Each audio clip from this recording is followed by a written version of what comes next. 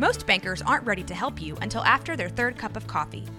But with Central National Bank's after-hours service, you don't have to wait for the bank lobby to open to get help. You can contact us from 6 to 8:30 in the morning or from 5 to 10 in the evening, and we'll connect you to a real, live, local person who can answer questions and fix problems 7 days a week. Bank different. Bank Central. Central National Bank. Member FDIC. Hey, what's up, Blazer fans? Welcome to the Blazers Edge podcast. I am Tara Bowen-Biggs. Danny is not with me this time. However, I am joined by a guest I'm really looking forward to talking to. Ian Johnson is a former Division I player at Davidson College. He's a 5-year veteran of the European Leagues and author of the book, The Bounce and the Echo, Dying to Love a Game. In this book, he talks about his basketball journey. It's intertwined with the history of the sport. It's a really revealing and I found very informative story about mental health. I finished the book a couple of weeks ago and it's just really stuck with me, and I'm really glad to have you on to talk about it today. Tara, it is my pleasure to be on. Thank you for those kind words about the book. Well, I'm going to start off by asking like the typical question that everybody is asking each other these days, just to check in about how you're doing with the pandemic. What new hobbies have you picked up? Are you binge watching anything? How are things going for you? So within the bubble and recognizing all the horror of the global situation, like my quarantine hasn't been terrible.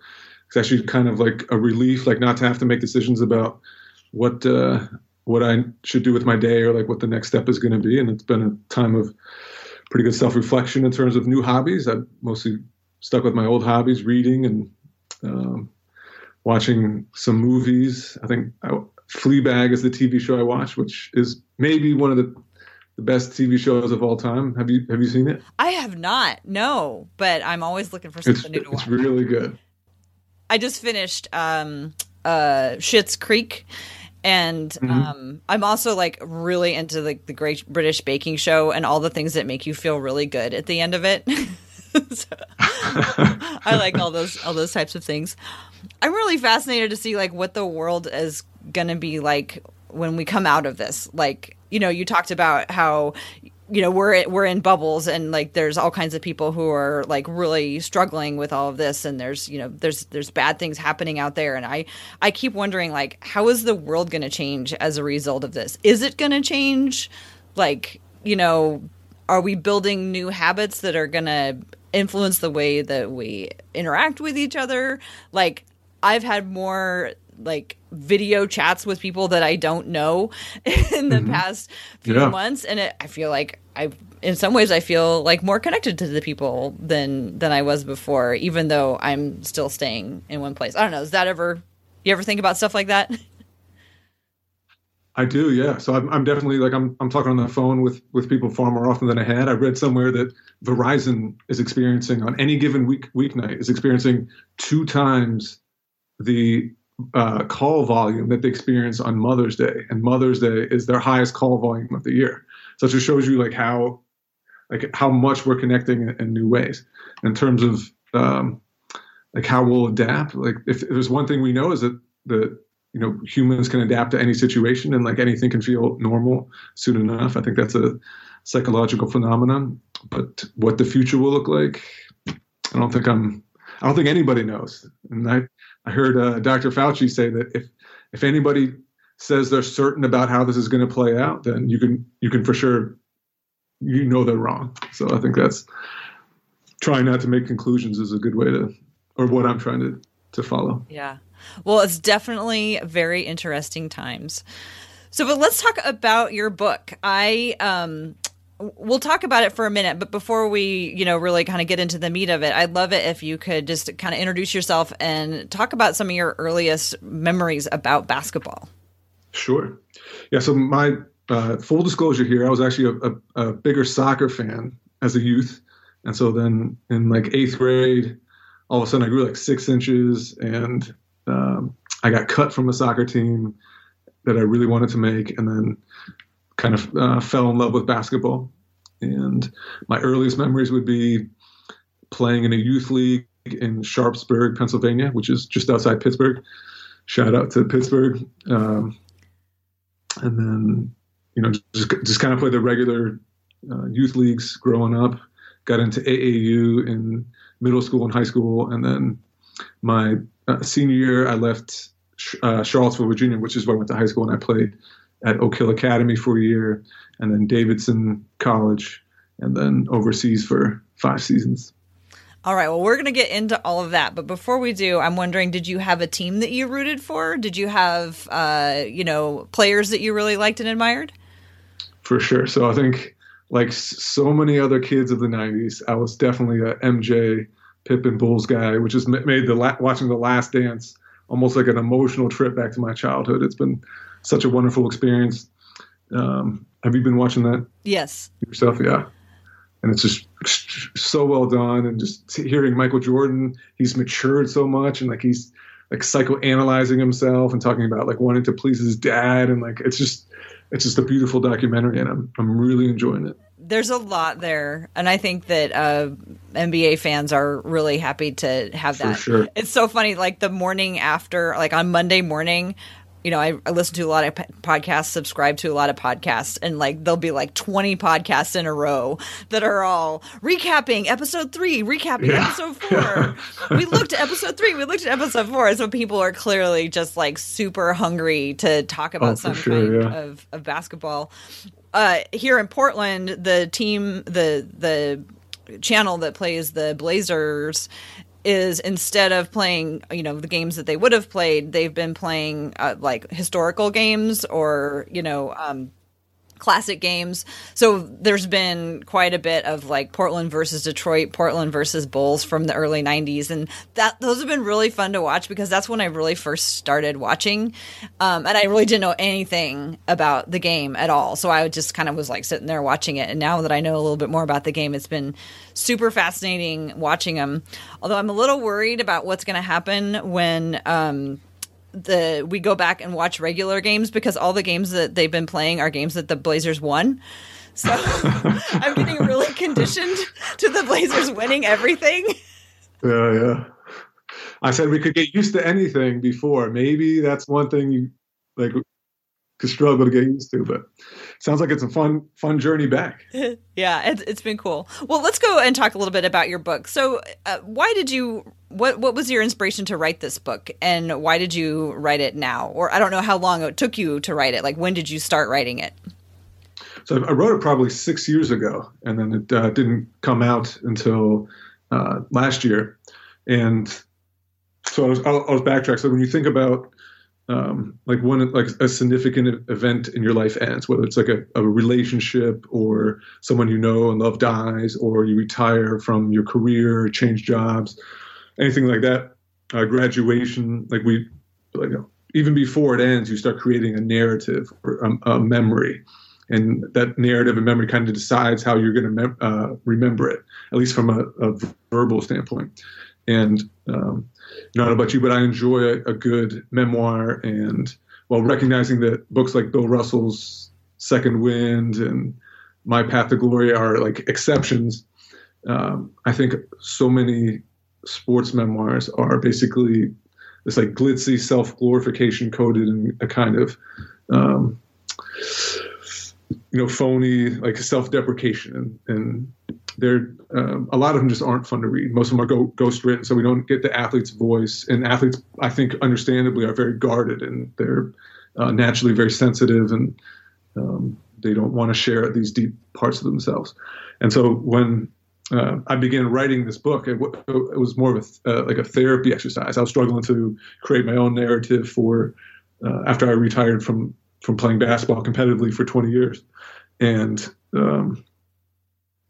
so like when I started writing it and when I went back and started looking at what I wrote, I definitely noticed myself trying to glorify myself and like make my career out to be a lot better than it was, and like skipping over the tough stuff. And so then eventually the first chapter got written, and I sent it to ATM Publishing, which is a publishing house in New York City. And the editor really liked it. And then it was time to start going back over everything else that I'd written. And like a lot of what I had written, I had to just go back and flush out all the BS, all the ways in which I was being like everyone all the athletes who I just, criticized for, to be honest. And then eventually my goal became, okay, how can I write a very truthful book? How can I write a very honest book? Like, how can I tell an actual story about what so many people are going through? And hopefully I did that. And that's kind of the impetus for the book. Well, that's really interesting to know about how, like, you kind of went into it thinking about some of the other books that you had already read and what you wanted to convey about what your life was like. I wonder, one of the things that I found really fascinating I love the history of basketball. I'm super fascinated by, from the day one that it was invented, or James Naismith was told to go invent basketball. And you really weave that all throughout your whole book. Did you do that in any way, like, to help you, like you said, with kind of like the truth telling about, how you wanted to approach your own story? Or like, how did the interweaving of the history come about? Mm-hmm. Yeah, so I think that started as a way to like break up I tell it obviously in the first person, and then I think I was worried that like people would get bored listening to my story, and so how can I make this more interesting? And I decided to start adding these historical contexts and anecdotes and so on. And if there's another reason I wrote this or decided to go ahead and publish this book, it's that it's a lot of what I wish I'd known when I played myself. And there's so much of basketball history that I didn't know. I think so much of basketball history is built on like national myths and so on. And so like when I went back and started researching and discovering the game, I realized how dynamic the game is and how, like, since the very day it began, like no one ever played the way Naismith intended it to be played, and it just kept evolving and evolving and evolving. And so trying to convey that dynamic nature of basketball, and hopefully like younger readers might read it and say, like basketball is not this static thing that we think of it as this eternal, like glorious thing. It's like this thing that's been shepherded by the players that play it, and by the coaches that coach it, and by the businesses that invest in it, and just get the sense of dynamicism involved was something that was both revealing to me and hopefully revealing to the reader as well. Yeah, when you put it that way, it's really like it's like a living organism, like. Oh, that's a beautiful way to put it. I wish I'd put that in my book. Well, like I said, I love like facts and the history about invention of basketball. Was there anything that, like, as you were researching the book, that you learned that you were like, oh my gosh, that's amazing, I got to put that in, or something that you didn't know before that you were like really excited to share with the world? I mean, the maybe the most fascinating anecdote that's coming to mind now was the 1964 All-Star game, the NBA All-Star game, which was in Boston. And the NBA at the time was, the players weren't exactly taken care of the way, Dame Lillard and all these guys are taken care of in today's times. And so the players decided before the game to strike, and they said they weren't going to play this game, All-Star game, unless they got, XYZ benefits. And the governors, the owners had been BSing them for years now. The players had a players organization, but it only had so much power. And then this game was the first All-Star game was getting broadcast live on TV. And so then the players knew this, and they knew that the owners would be, really ticked off if they didn't show up and play the game. And so they basically barricaded themselves in the locker room before the game and was like, look, we'll come out if you guys meet our demands.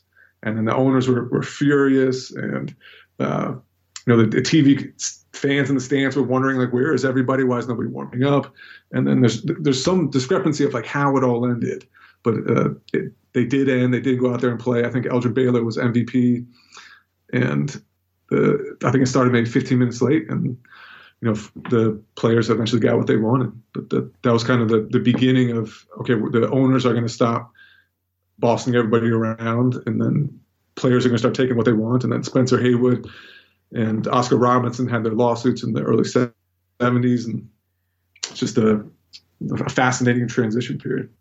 There was so much research, and I only could include in so much, but my next book about basketball is hopefully going to be about like the the way the history of basketball aligns like almost eerily with the history of the United States from 1891 to 2019. And so that'd be like an example of like the 60s were like a revolutionary time, and there's rebellion and the war and different class and racial divides were both crumbling and being reinforced, and it's just fascinating to discover like the way history interacts with sports. Yeah, and you can just kind of look at like all of these major points in time and see how they're reflected in I don't know all sports, but I can definitely see them reflected in basketball.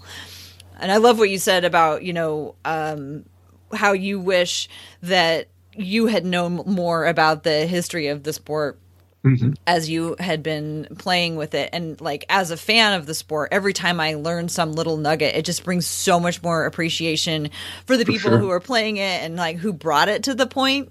And in your book, one of the things that you start off with is you start off right by the Moulin Rouge, and you start off in Paris. And when I was learning about the history of basketball, one of the things that struck me was how basketball, because it was invented, at a YMCA, was always meant to be an international sport.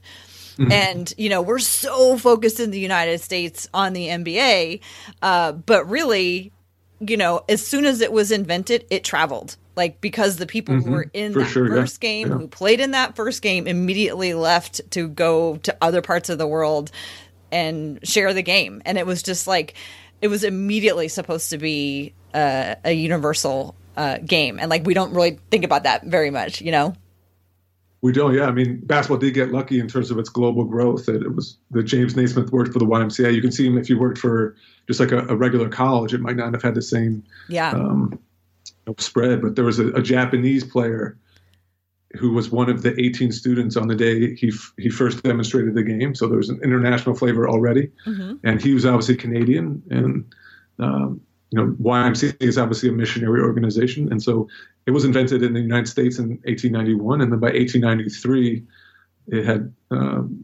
spread to Europe. And by the late 1800s, it was in many different countries. In the early 1900s, it was across many continents. And has been a global game ever since. Yeah, well, it was neat how you wove that through. But let's return to your story.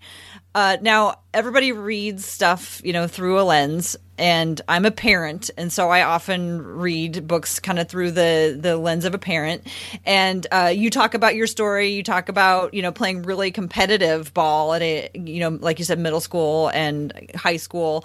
And then, your senior year, you leave your school that you've been going to go away to basketball school.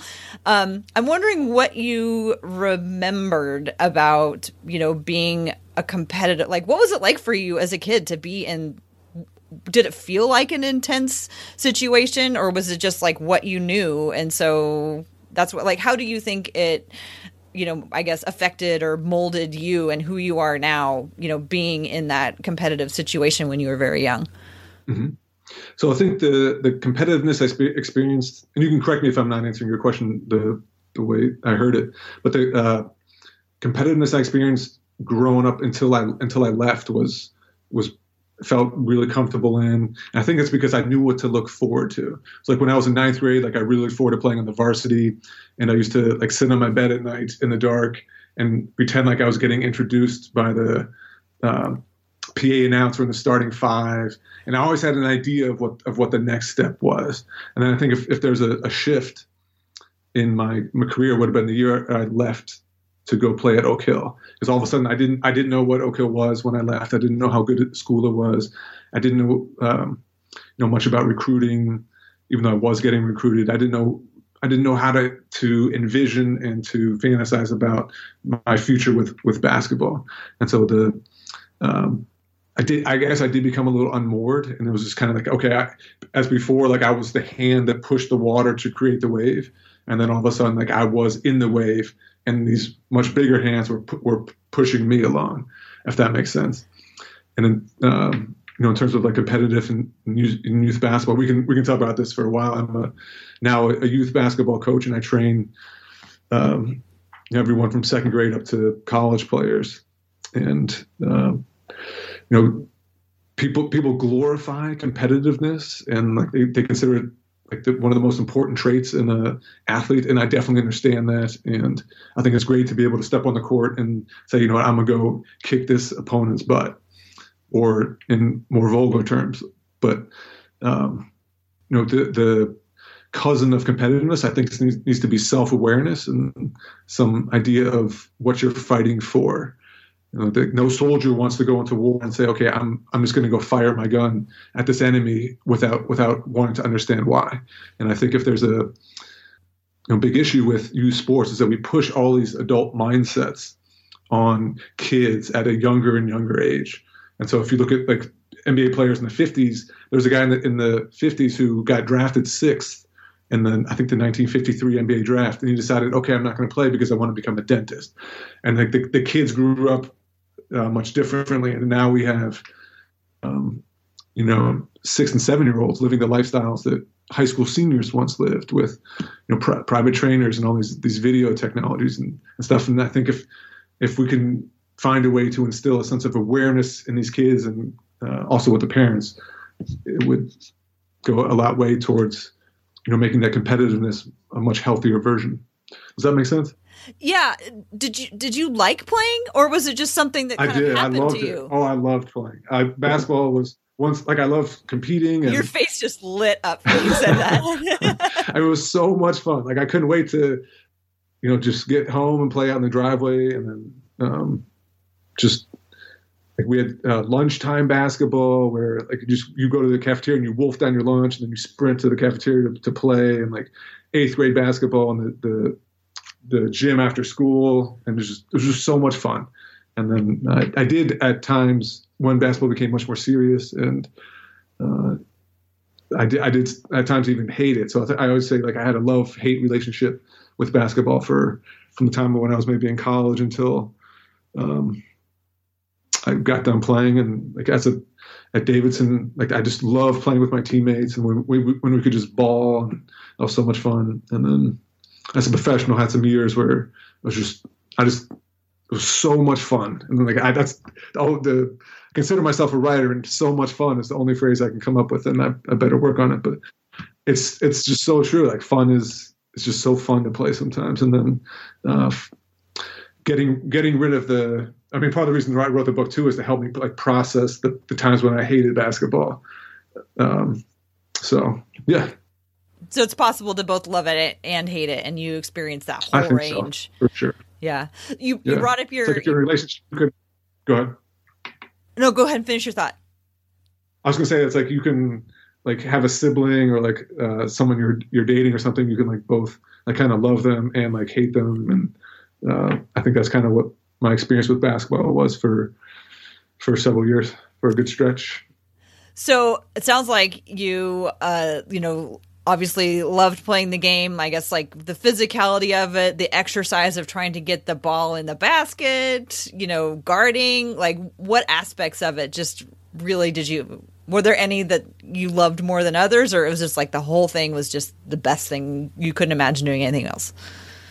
I think I was never like a guy who loved watching film when I was younger, and some of the technical aspects of the game kind of escaped me when I was younger. As I've gotten older, I've really learned to appreciate those, and now I'll study coaching videos and be like, wow, this is amazing.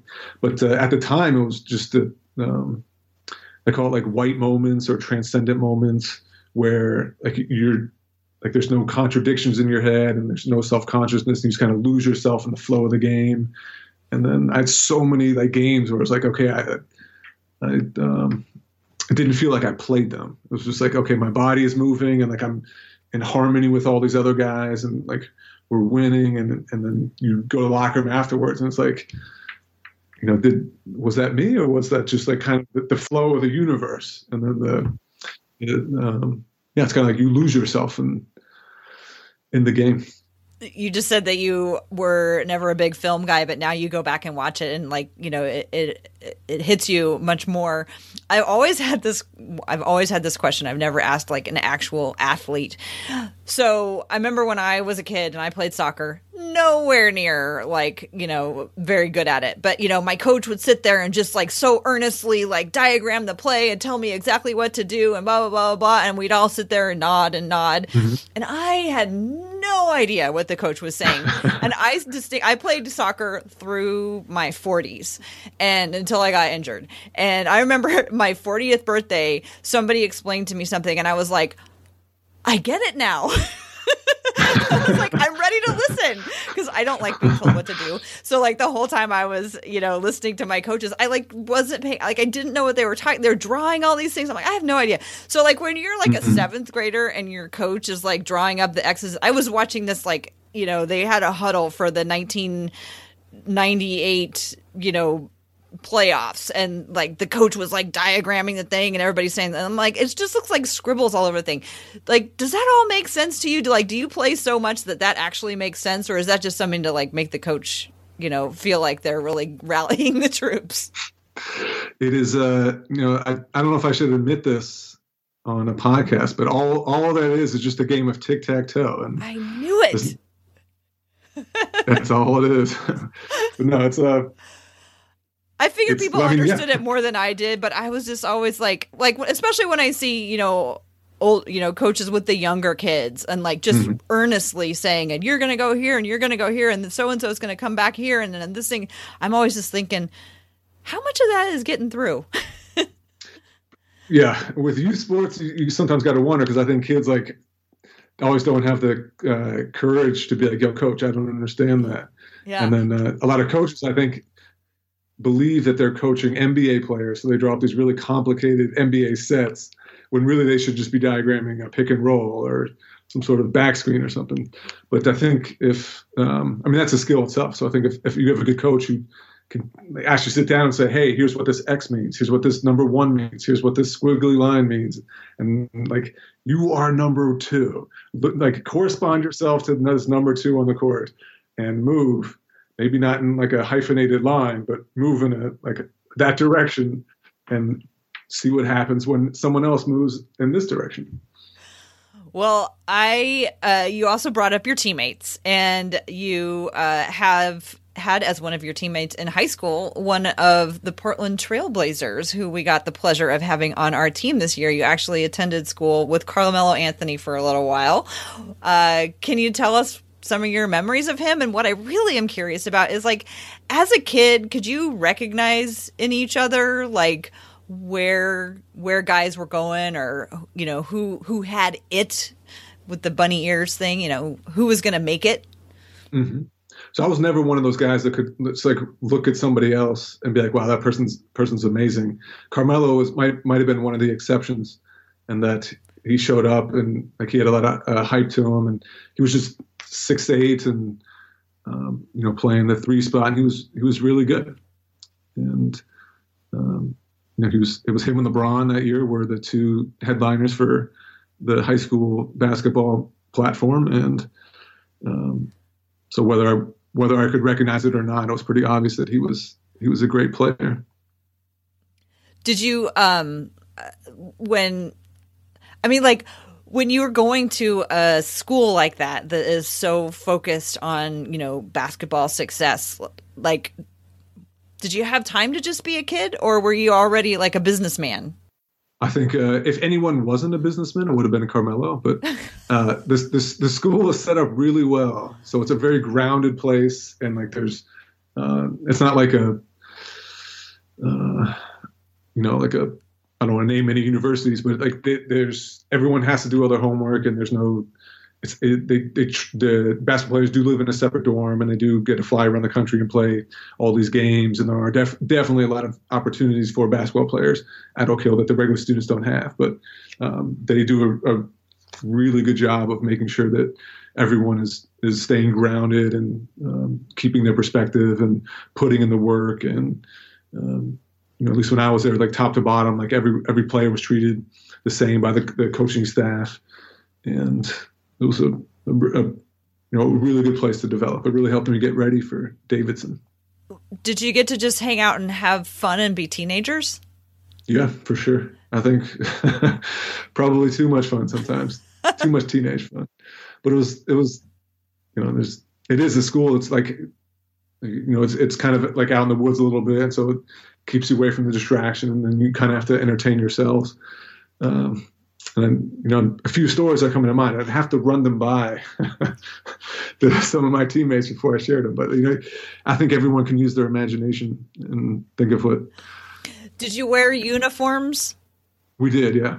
So you wouldn't have known whether or not Carmelo was going to develop into the fashion icon that he is now, because y'all were wearing the same uniform. We all wore Flynn and O'Hara, this ghastly like olive green colored collared shirts. Polo. We had a white collared shirt. It was a blazer, these pleated khakis, which a number of, I think. I don't know those uniforms will be featured in GQ, but maybe that's why Carmelo became the fashion icon he is. Yeah, maybe he was so shamed by Flynn and O'Hara that he was held back for so long. Yeah. Do you have memories of like tournaments or playing other players who went on to have careers, or like fun memories of just like taking the ball from somebody or went on to have a big career? Yeah. So, we played LeBron's team, which was a ton of fun. And that was, LeBron was a junior at the time. And the game, I think we won 66-63. LeBron had 36, Carmelo had 33. It was kind of like a one-on-one matchup, and it was so cool. We lost. We were by far the best team in the country. We lost one game in California, I think to Matter Day. I think they had Josh Childress at the time, who, for some of our younger listeners, he was a pretty big prospect. He ended up going to Stanford. I think I'm getting the story right. But I always remember that game, because if we hadn't lost that game, we would have been national champions. And we ended up finishing number 2, and that was kind of like the only opportunity that I'd ever have to be a national champion in the United States of anything. I was a national champion in Europe for a country, but not in the United States. And so I think about that game sometimes. Well, I've never been the national champion of anything. At least you got a European championship, so you got that on me for sure. It was a Hungarian national championship, but I'm accounting. So your team played against LeBron. Like, where was it? It was in New Jersey. I think it was at an NBA arena. I'm not sure. There was full of people. I think so. I mean, it must have been. I don't remember the stands, but Oak Hill was obviously a big school, and so a lot of our games were. I'm not trying to sound like I had too much to do with this. People came to watch Carmelo, but and a few of our other guys, but most of our games were pretty packed. It was always a fun environment to play in. Yeah, hard to imagine what it must have been like as a teenager watching all of this. I have 3 boys. I know what teenage boys are like. They're not the most observant group. And so asking somebody to recall, to recall this thing that happened all these years later. I mean, it must have all just been a blur, hard to pick out specific things that happened when there's just so much going on. Mm-hmm. For sure. Yeah. So that was a time I didn't know what to expect. And so it was I didn't have the pre-formative memories that would create a foundation for the actual events. And so then it was just kind of going in, and it was a very somatic experience a lot of times. The noise, the pressure, the game itself, it was a lot. So let's move on and talk about college. I've always been curious, again, what it's like to be a Division I player. The extent of my exposure to Division I players was I used to eat in the same dining hall as the Oregon Duck football players. So that was the extent of my exposure. You went to Davidson for 4 years, mid-major. As a student athlete, how do you balance being a student and an athlete? Can you really do that? How hard was that? I think it's possible. I was definitely more on the athlete side than the student athlete side, and Davidson is a really challenging school. So and they don't let you skimp on any of the academics. So I definitely worked hard as an athlete, but in terms of like where my mind was, it was definitely with basketball most of the time. I think everyone has such a different experience with college. So there's some aspects of college that I really loved. My senior year is maybe my favorite year of all time. It was just so much fun. And then like my first 3 years were really challenging in terms of like a mental health perspective and trying to understand like, wow, look, this huge national infrastructure of college sports. Like, I don't get it. And like, I had trouble, I talked about when I love the game, like losing myself in the moment and these white moments. And I had a lot of trouble doing that in my first 3 years. And then I know that, my experience would be different from the experience of someone like, Zion Williamson or, any of these major college stars. And then, my experience is also different from, someone who, maybe goes to just happens to get a scholarship and walks on at a school and shows up for practice for 3 hours each day, but then can go and do other things. So I was kind of somewhere in the middle on that, I think. What was your favorite subject? My favorite subject then was, I liked all the subjects, but probably psychology. I think I was trying to figure myself out. And so then I was naturally drawn to the psychological literature. Mm-hmm.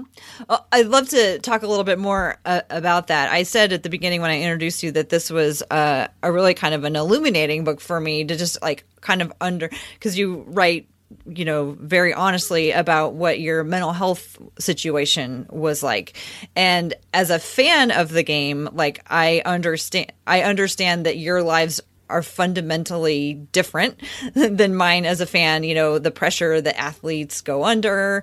And, if you have, other mental health challenges to layer on top of all of that pressure, it must be, quite difficult. And in the book, you talk about sort of just exploring yourself and trying to figure out what makes you function. What can you share with us about, that awareness that you started to understand in like college and then as you became a pro of your mental health, and how also did that kind of intersect with your basketball career? Mm-hmm. So there's a article I read recently that talks about how the transition of the way we talk about mental health as a nation. And so whereas maybe 30 years ago, everything was thrown under the rug and we don't talk about it, now there's this almost this over-identification with your mental illness. And so then that's just kind of like a precursor to let you know that I don't want to seem like I'm over-identifying with my mental illness. But as I played, I struggled a lot with obsessive compulsive disorder, which is, it's a mental condition marked by obsessive thoughts and then compulsions that are performed to try and get rid of those thoughts. And actually, when I played, I didn't really have any idea what OCD was. I just thought this was just the way I think, and that goes back to what I was talking about: preparing kids better or preparing younger athletes better for when they get older. And I think mental health education can be part of that. The statistics on this kind of thing are still very raw. Like there hasn't been a lot of real honest research into mental health in sports, but the research that has been done is kind of eye-opening in terms of the rates of mental illness in athletes, and particularly competitive athletes. So athletes abuse alcohol to a significantly greater degree than any other subset of Division I student athletes, abuse alcohol to a greater degree than any other subset of a college life. Rates of mental illness have been shown to be 3 or 4 times as higher in athletes, super competitive athletes, than in athletes or students that don't play sports.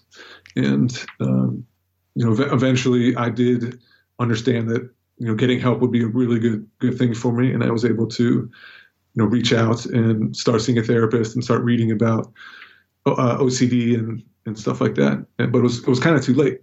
And then because part of that journey was, okay, I need to get away from basketball for a second. And then so I retired from basketball, and then if I had known like all the stuff I know about me now, like I would for sure still be playing.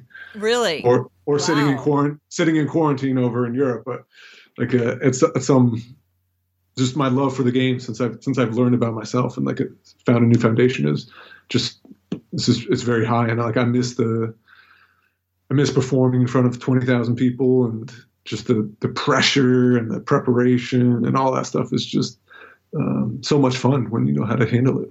Wow. And you feel like if you had known more about yourself earlier, then you would have stuck with it, kept playing longer. Your career would have gone on longer. As long as like my body would have held up, I think I like maybe now I guess I'd be retiring somewhere around here. But wow, it was just such a fun life in Europe, and I mean they pay you to play basketball. I mean, like, and to like get yourself in really good shape and to get, lift weights, like that's a pretty good gig. And I was grateful to have it. I don't want to give away all the stories in your book, but you got any favorite, stories that you tell around the campfire about playing in Europe? So there's one. I played in Czech Republic my second half of my first year. And then when I arrived, the general manager, who was kind of an interesting guy, in our contract, he had included a no drinking clause. And so then it was basically just this clause that if he didn't like the way we were playing and wanted to cut us, then he could just claim we'd been drinking and we'd violate it. And we were drinking a lot. We were a really young team, and Czech Republic has a lot of like delicious cheap beers, and drinking beer was a way we like to unwind after games. But we were also very conscious of this clause in our contract, and so we had this kind of like speakeasy that we would attend. It was like kind of on the outskirts of town, and you have to like sneak down the stairwell to get to there. And like, there's just two owners that really took care of us, and it was just so much fun. It's a very, very Czech thing. One guy played the accordion a lot, and I just have a lot of fond memories of that. And then the general manager, I'm sure he knew, because he apparently had these moles that, not on the team, but like fans or like whatever. And then if they saw us out drinking, they were supposed to let him know. And then he'd have like something to hold against us if he needed to. But you didn't get caught. There's one time we'd had a big game and the team had gone out, and then I think the next morning you could smell it on my breath, like for sure tell. And then so the GM had called me to his office for some reason, and then I think he was just so happy that we'd won this big game and I'd played well that he didn't say anything. And wins help a lot, huh? What's that? Wins can help a lot. Winning solves everything. Right? Most things. Just to rewind one question back to the mental health. I said that I read the book through the lens of a parent, and I also read it through the lens of a fan. And one of the things that I wonder about frequently, as athletes come out talking about their struggles with mental health, is I think, what can we as fans do? Is there anything that fans can do to help? I know that, I'm just like one, insignificant person who watches it or whatever. But I guess maybe another way to ask it is, what do you wish fans knew or understood that, could make things better or easier for some of the athletes? I was thinking right there as you were talking, like I was trying to come up with like a joke or something that fans could do differently. But I don't think fans have any sort of problem. I think 99. I'm sure there's fans that aren't great, but 99% of fans are, just enjoy the game like yourself. And like I'm definitely a fan now. But in terms of helping the players, I think. Just like a bad relationship is not necessarily the relationship; it's the inner children who come with the adults having the relationship. I think having a good relationship with the game and a good mental health narrative with the game as a older player starts with a younger player. So in my book, I give a few suggestions about how we can change the youth sporting landscape to help create better adults. And so these suggestions have been met with a lot of skepticism and even laughter, but I do believe in them, and I included them. I thought hard about them and to put them in the book. And so the first suggestion would be and I think is the most important, would be to eliminate scorekeeping and stat keeping in youth leagues until at least middle school or maybe even high school. And I understand how crazy this sounds to the listeners, but hear me out. And so young athletes would play for a coach and would wear uniforms and play games and commit fouls, but there'd be no operative scoreboard in the gym on site. And then ideally the primary emphasis in such a no score, no stats league would be on the experience of playing and not on winning or filling up a stat sheet. And kids would be given the freedom to experiment and fail. And I think we underestimate how important those ingredients are to helping people grow and being able to process failure. We don't allow kids to fail these days in any way. And people, when I say that, people respond and say, well, the scoreboard is an indication that they failed. If you don't have more points than the other team, that's failure. You can't lose from that. And then I say, if that's the only way we judge failure and success, then that's a very good indication of why we should think about what we can do.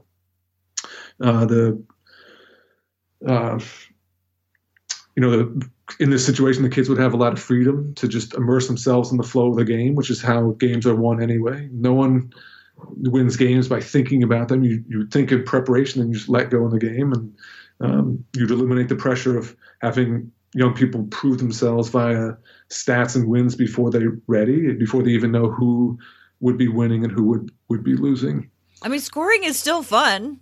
Yeah, scoring could still be really fun. For sure. The end score wouldn't matter. When you put the ball in the basket, that the ball went in the basket, and yay, that's awesome. It's awesome, man. Even if the pellet of food doesn't come out, that rat in the cage is going to keep pressing that pellet, and it's going to feel good. So I think, that's one. Do we have time to go into the other two, or do you want to? Sure. Yeah, and then I'm going to ask you about the yacht. Okay. Go ahead, finish it out. So, the second suggestion would just be to eliminate permanent rosters in youth leagues. And so what I mean by that is that in most youth leagues around the country now, we have teams that are often divided by neighborhood or by talent level, which is really great in terms of practicing and location, being near a gym and so on. But it also creates this us versus them mentality, and it's very sectional, and the us versus them mentality is a plague on the globe right now. And so the idea would be on practice with whomever's best to practice with, but then on game days you get all these different, when people come together at a gym anyway, you can break teams up and have people from this neighborhood play with people from this neighborhood, with people from this neighborhood, people with different demographics who don't look the same, who don't talk the same, whose parents drive different cars, who might not have the same number of parents, et cetera, et cetera. And then it just helps create this idea of cooperation as opposed to just being entrenched in your street lines. And then the third suggestion would be to kind of tweak the way coaches coach. And the way we coach now is coaches tend to micromanage and, like you said, draw these intricate plays that look like the Rorschach test, and no one can figure them out, and it's just kind of this blind submission. But if we can learn to, this is something I try to work on actively with my own players, is work on empowering players. Like Steve Kerr did with the Warriors. He handed them, his players, the clipboard and was like, you guys coach tonight. You draw a play tonight. And then the players have a much better understanding of the game as opposed to just blindly following. And then they can also learn self-initiative much better, and leadership, and decision making, using their voice better. And I think a lot of the reason coaches don't allow this is because they're afraid of losing their power and control. And so just tweaking the way we can get coaches to coach, more mindfulness stuff, more self-awareness stuff, just growing a complete human being as opposed to just this sliver of a human being who happens to dribble this way well or shoot this way well. Does that make sense? It does. And I have to say that you're not going to get a lot of argument from me, because all of that is very much aligned with kind of how of my sort of great. general philosophy. So I'm not going to be very good at pushing back on it.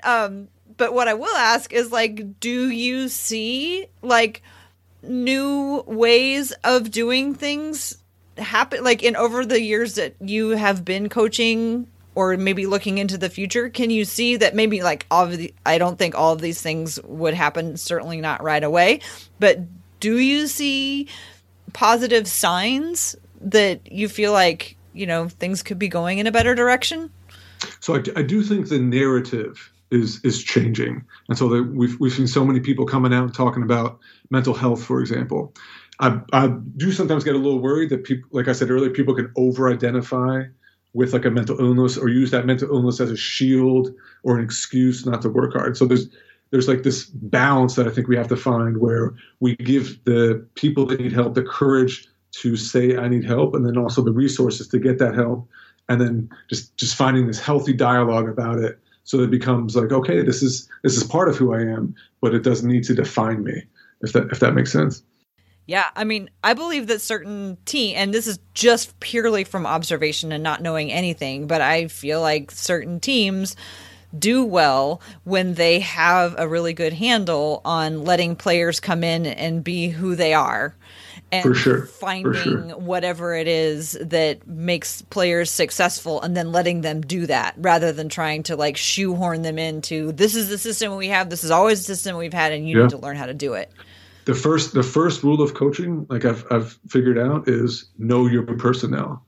Mm-hmm. And then if like you gotta know if this person needs to self-express, like you better give that person a window to self-express, like a place where they can feel comfortable being themselves. If another person needs, a little bit more discipline, you better give that person that discipline. And then, hoping everybody grows. And that's why a coach is so important. But I totally agree with your statement there. Yeah, that's awesome. I mean, because if they're trying really hard to be something that they're not, then all their energy is spent trying to be something that they're not, rather than learning the thing that they're learning. Okay, last question, pivoting a little bit. Towards the end of your book, you have a couple paragraphs where you just like casually mention that in 2016, you were actually, during the Olympics in Rio, you spent time on the cruise ship that the men's basketball team was living on. And I was like, wait, what? So tell me a little bit about that experience. Yeah, it was amazing. I spent a week on the ship. A friend of mine was one of the assistant managers for the for the team, and so got to go down and stay. And that was part of like my year that the basketball gods were rewarding me with this re-immersion. So spent a week on the ship watching them win the gold medal, and then got to have this really immersive experience at the All-Star game in New Orleans that following February. And then that June, I got to sit courtside at the NBA Finals Game 3 when, in 2017, I think it was Kevin Durant's first year, when he hit that pull-up three over LeBron with 45 seconds to go. And if you watch that TV footage, you can see there's one guy standing up, like on the far baseline where I was sitting, and when the shot went in, celebrating, because I was obviously Curry's a Davidson guy, so I was rooting for him. And then you can see me in the background, like everyone else like slapping their heads, and then here I am, like pumping my fists. But yeah, the yacht was maybe the most amazing basketball experience I've ever had. It was obviously very luxurious, and all the guys were so cool. The women's team. How many people were on board? There was the women's team, the men's team, support staff, and then like random people like myself, like the significant others or friends of people. But and there was like actually another cruise ship that was like next to the team's cruise ship that other people stayed on. But I was too cool for that. Oh my God. I'm just kidding. Like, did they have, was it like I don't know cruise ships very well. My whole experience of cruise ships is what I saw on the Love Boat. So was it like one of those big Princess Lines one? Was it like a big yacht? Was there a basketball court on it? It was like a big yacht, I think, and the rooms were pretty small. I think that it was so small that it was like they couldn't legally ferry anybody across the ocean. So like when they bought the ship, like they had to only the crew could be on the yacht for it to cross from either Spain or Italy or wherever it came from. So it was definitely, you looked at it and you say, okay, that's a gigantic yacht or that's a really small cruise ship. It was somewhere in between there. Were the beds really long for all the super tall players? There were some complaints about the size of both the rooms and the beds. It was not your Soho or anything like that. Your old high school buddy must have been on there, and that was his 4th Olympics. Did you talk to Carmelo? Yeah, I got to attend a couple practices and be on the court afterwards, and so I got to talk to him. And he was probably better dressed than he was in high school. It was after a workout when we had one longer conversation. He was wearing a similar-ish cut-off T-shirt, basketball shorts, but he was, it was really nice. Didn't have to say hi to me or anything, and he's a good guy. What was the food like on this ship? Really good. Really good. Was there like a buffet, or how did that work? I told you I had lots of questions about the cruise ship. So there was like a butler. I don't know if I'm allowed to be saying all this, but there was like a butler for like every 4 rooms that would like be outside the door. And so if you wanted to say like some like a salad, you just open your door, like, hey butler, like, can you get me a salad? And then like they would. So it's like room service, basically. It's kind of like room service. Like the butlers, they were called butlers. I thought that was really cool. Like on the Love Boat, they used to have like the captain's table, and you'd like go sit at the captain's table, and they would serve you, and it'd be really fancy. Did they have anything like that? Did there was like a team room, which I never went into. I imagine they had like a setup, but anytime you wanted, you could go to the restaurant and order some food. And how about games? You went to the games? Yeah, I went to the 3 medal games. So the quarterfinals, the semis, and then the finals when they beat Serbia. And it's just the final over Serbia. I've never been, like so many thinking people. Like I have, like I'm definitely an American, but I find it sometimes, like, as much as I love, because I love America, like I sometimes criticize it, but like that time I was just so proud to be an American. Like when we just crushed Serbia, like it was awesome. It was awesome. Yeah. It kind of folds into some of the stories that you talk about in your book about, competition and sports and what we do sports for and like getting caught up in that. Like, even though like you're sitting here thinking like, oh, young players, we're not going to keep score and but like when you're sitting there watching your national team play for the gold medal, it's like a whole different. Yeah, it's so awesome. It's a whole different ballgame.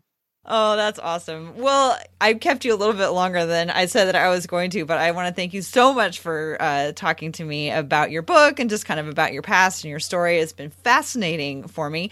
You tell people how they can find it? So you can find it on Amazon. It's called The Bounce and the Echo, Dying to Love a Game. You can also buy it through the publisher.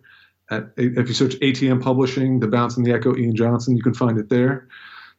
Thank you for having me on, Tara. It's been wonderful. I attended my first Portland game last fall, and the Portland fans, I've been to a number of NBA games in different cities, and Portland fans might be the best, most loving fans of any NBA arena I've been to. I definitely understand why people speak so highly of them. Well, that warms my heart.